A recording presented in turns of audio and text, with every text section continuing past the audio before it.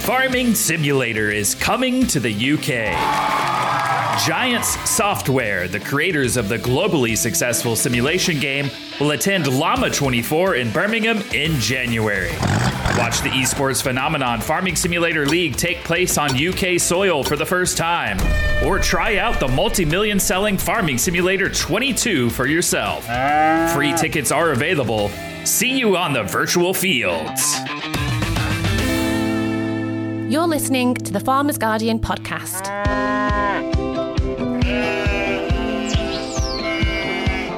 Hello everyone, it's Emily Ashworth, the Farmers Guardian's online editor, and I'm really excited to share this episode with you because I headed down to see one of farming's biggest social media stars, Farmer Will. If you follow him on social media, you know that he's super fun, but he's also extremely passionate about telling farming's story. You'll hear us talk about education, consumers and support for the industry. But what I really enjoyed was hearing about his family and the history behind the farm. Will is actually the 6th generation to farm, and he is certainly going to carry this legacy on well into the future. So I am here with Farmer Will to talk about all things farm life. It's nice to finally be here because it's taken a while to get in the diary. Yes, absolute pleasure. Thank you. Just for anybody who actually doesn't know, can we talk a little bit about your farm background and maybe a little bit of history to the farm, because you're obviously a 6th generation farmer. Yeah, I am a 6th generation farmer, and the farm has been here since like 1850s. Oh, wow. If I take you way back, Gilbert was the one. Gilbert, my great granddad was the one that came to the farm, bought the farm, and then actually built the farmhouse, which is behind us now. Okay. And back then it was all kind of like dairy, a little bit of beef, a little bit of sheep, but it was, I'm talking about like 20 animals of each, real small scale. Yeah. And as the years went on, I guess everyone tried different things. And this was predominantly a dairy farm. And so were all of the farms in the village, just all dairy. And it got to about like 2000 when you had the milk crash price and everything like that. And then my dad either got put in a position where it was like sell the farm or diversifying. We got rid of the cattle. We used to have a farmyard there which got sold for property just so you could get the farm up and running again almost, and now we've just, as you can see behind us, we've got all these lovely beautiful sheep. But that's the interesting thing, isn't it? Because actually, obviously you are prolific on social media now, and you have been for quite a while, but that history is something that our industry, it's quite unique in that sense. Definitely, no, 100%, and I think there needs to be more support for family farms. If I just take you within my village here, there used to be 12 family farms back when my dad was my age, and now there's only 2, and that's all down to not having the right support, the economic pressures, everything like that, for farmers to just have to pack up because, at the end of the day, they are losing money. Yeah. In terms of what you guys run here then, who runs the farm alongside yourself, and what livestock have you got? So it's been me and my dad for kind of like all my life since I came back. So I came back around when I was like 17 years old. Yeah. And my brother wanted the high life, moved to London, worked there for like 10 years. But since the start of the year when I went onto the show, my brother came back farming. And then at the moment it's just me, my brother, and my dad, and it's like all the family's back together. That's so nice though, because actually, you talked about your history, you talked about the change in farming here, but also in the in the landscape around you, and actually people listening who are in farming will probably kind of recognise that within their own story as well. So I think that's really nice. In terms of you and social media, obviously, pre-Love Island, you were still prolific on social media. And what I liked about it was, yes, you were of course having fun, but actually you were really talking about farming and processes on farm and how you look after the animals and the welfare. Of course. So connecting to the consumer is something that you've managed to do, because I imagine a lot of your followers are from non-farming backgrounds. Non-farmers, non-farmers. Well, number one, do you feel a bit of kind of a responsibility, as a farmer to be able to deliver our messages? And number two, why is it important for us to make that connection? For me, I don't think it's I guess like a responsibility, because I feel like if it's like a responsibility, there's almost like pressure. Yes. You know, it's for me. So when I started on social media, it happened like complete chance. Yeah. I didn't plan to do a video. I would actually send my friends videos on like Snapchat, Yeah. just like real casual, you know, real cool, just. Oh, this is what I'm doing, sort of thing. And it was actually one of my friends that was like, put it on TikTok. Yeah. And I was like, oh, you know, I don't know, scary place social media can be, you know. Real, for farmers, yeah. Of course, oh no, 100%, because a real scary place. And I even had a conversation with my dad about it. And I was like, oh, should I, shouldn't I? And, you know, being the generation that he is, no. Yeah. But it was a video of me lambing a sheep, and I thought, oh, what's the worst that can happen? Yeah. And I posted it on, and it blew up, went viral. People loved it. Although there was a couple of negative comments, and I think you're just going to get that in any sort of social media. A lot of the response was, oh my God, this is great. We love seeing this. What else happens? You know, loads of different questions. So from that point, I was like, oh my God, there's a niche. People do want to find out more. And then I just carried on from there and just kept going up. And it was a lovely way, like you said, to connect non-farmers to farming, because I think mostly what people do is go into a supermarket, buy the food, and that's all the connection that they have with food. So it was quite nice filming what we do, or filming what I do on the farm, showing, I guess, the process, what we do with the animals, what treatments we do, birthing them, and what we do all year round, just, I guess, to make that bond a little bit closer and try and bring the gap closer between farmers and non-farmers.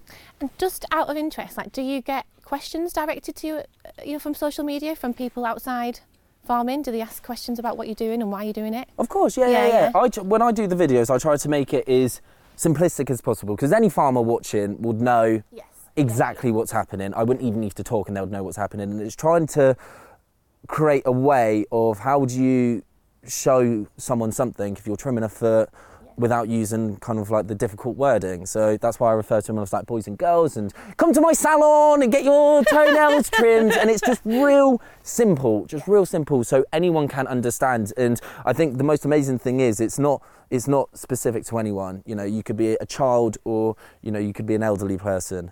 You don't need to know anything about farming, and you can still learn and you can educate yourself and have fun while watching it, because agriculture is such a big proportion of the world. Everyone eats, you know, everyone does eat, and it's so important that people do understand where food comes from.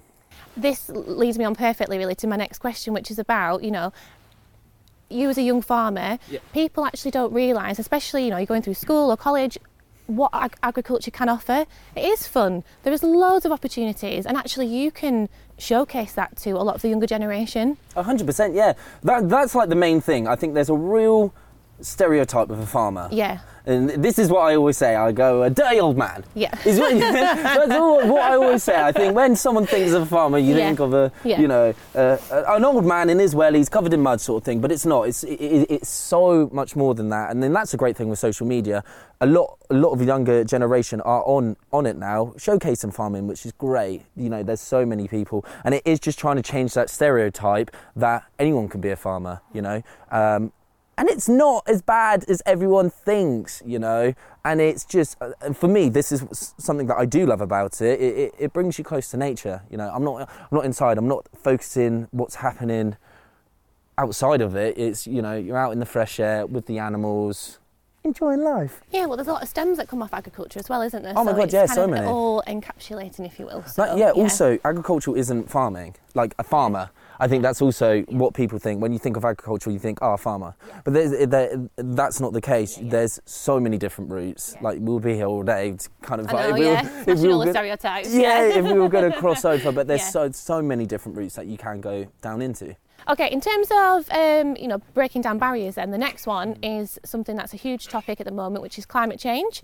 And you've done some fantastic videos recently talking about that. Yes. And, you know, trying to kind of break those misconceptions down. So using your social platform to do that, you know, that's a real positive for us. 100%. It was the experience of a lifetime. Yeah. Not ever did I imagine I could travel to Kenya and Scotland. And for me, even working on a farm, one of my neighbour farms, who's just down the road, I love, because with me and all my knowledge, and I always say this, I've learnt from my dad. I didn't go to college, didn't go to university learning agriculture. I learnt from him and he learnt from his dad. So if I'm being completely honest, my knowledge on farming is very limited. So being able to go to these different places and broaden my knowledge is absolutely incredible. And it was so amazing to go to Edinburgh first, where I got to see how that dairy unit worked, where they are trying to be more climate safe and climate smart by the methane that comes out of the cattle, which is really, really amazing. And then going to Kenya and looking at their climate smart villages and how to make the right, most economic but safe decisions. It was, and I just feel like every farm, including this one, every farm around the world can do something a little bit more to be climate smart, because at the end of the day, we are the future. This is the future now, sort of thing, and we do need to look after it.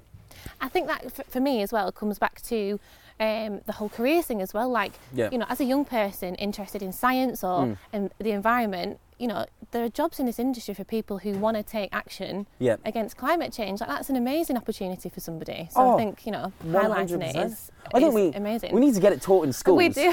We need it taught in schools. If anyone's watching this, get it in schools.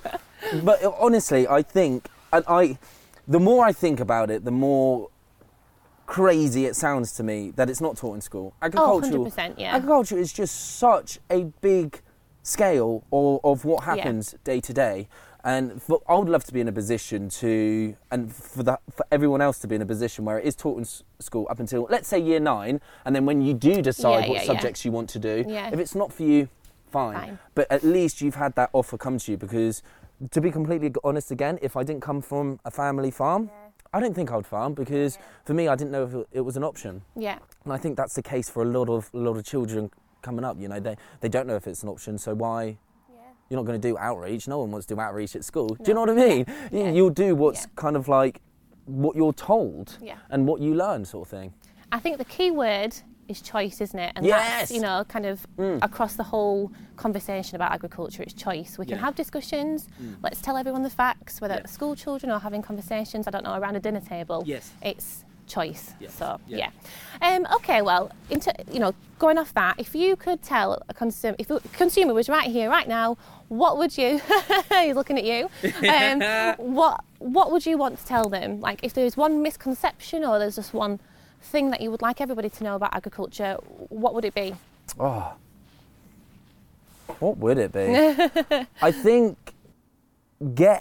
this is what I would love to be in a position, and this farm to be in a position, if you are a consumer and you've never been on farm or stepped foot on farm or have that knowledge about farm, I would actually go and have that experience and see, because I generally do think that the agriculture is kind of on a place on its own, and then you've got like the rest of society, and there is almost like a divide. And then I guess the main thing and what we want is that to be all one, and it's got to be starting from, I guess, the consumers to ask questions, you know, be curious, what does happen, and get the answers, because I think with the support of the agriculture as a whole, when everybody's on board, it will just make the industry a lot better place. Yeah, more powerful. More powerful, that's the word I'm looking for, more powerful. Well, it's hard, isn't it? Because it almost feels like we are trying to do everything we possibly can, whether that be for, you know, carbon emissions or telling the public our story, because we're being told that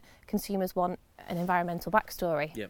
So it kind of feels like we are doing everything that we possibly can to do the right thing, and now it just needs to grow out in wider society, really. I definitely. I think any farmer who is watching this, you've got to take credit, because I know a lot of the time it's like, what else can I do? What more can I do? But you never kind of like sit back and you're like, I've done so much, let's say in the last 10 years, just to almost give yourself a pat on the back and how far the farm has come. Like, for example, our farm, we don't use any fertiliser on it. It's all kind of natural grass-fed animals, and we've just got sheep, sort of thing. But we're trying to do, I know we can do more, but it's kind of like taking a step back and be like, oh, you've done a lot already. And I guess a lot of farmers who would be listening should kind of like take that advice and just think what you have done.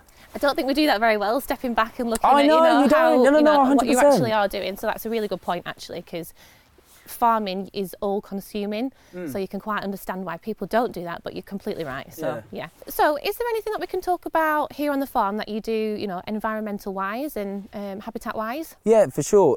So I think the government have set up quite a lot of schemes for farmers to get into. And for example, with our farm, we're in a couple of schemes which preserves hedgerows, where you'll just put fence in each side, and then also there's little pieces of ground on the farm which are cut off where the livestock can't get into, for, I guess, habitats to live there and for nature to grow and things like that. You would see it if we went onto the farm and looked in the corner of the field. It's the only piece that looks wild. Yeah. It's just completely overgrown. Yeah. It looks crazy. Fab. So we've talked about your history, behind the farm. This is a real family unit. You've obviously got strong ties, way back. What is it that you love about being a farmer? What do you love about being a farmer, Will? What do I love? I love absolutely everything. I think growing up for me, I was maybe in a little bit of a different situation than maybe other people, because if I just take you back to when my dad was like 2-3, my granddad put the wellies on and kind of like kicked him out the door and was like, "You're going to be a farmer." So with me and my brother, he took a completely different approach and almost pushed us away and was like, "Go out, get an education, see what you want to do." So we could make our own decisions. And I always loved the farm, during my school breaks or holidays or after school before school, I'd always be out on the farm helping out, sort of thing. And then it got to a point when I was like 17 where I was like to my dad, I want to work here, let me, sort of thing. But for me, the thing that I love is actually being out with nature, being out with these animals, because you do form connections with the animals, and farmers do love their animals. They do. Although some people don't agree, I can assure you would line up 10 farmers and they all love their animals dearly.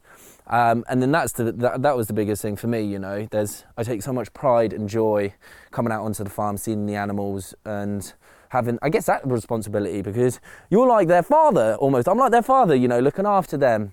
And secondly as well, I love working with the family. I love that. I've got my granddad next door. I've got my family in the farmhouse, and I'm so close with them. And I think, and that's because I do work with them every day, see them every day. And that is down to the family farm. I think that's nice because, a lot of people relate to having, that pressure of taking on the reins of the farm. Yeah. So for that to be relieved a little bit and you For can sure. naturally come back is, that's, you want to be here. Yeah. Yeah, both of us has done it, me a bit earlier than my brother, but, my brother's worked in London for 10 years and kind of thought, now I want to come back. Because that was always the plan for me, was to go to uni and then live it up a little bit and then come back afterwards. But I would have only gone to uni because almost my dad said to, not because that's generally what I wanted to do. And since coming back, I haven't really looked back.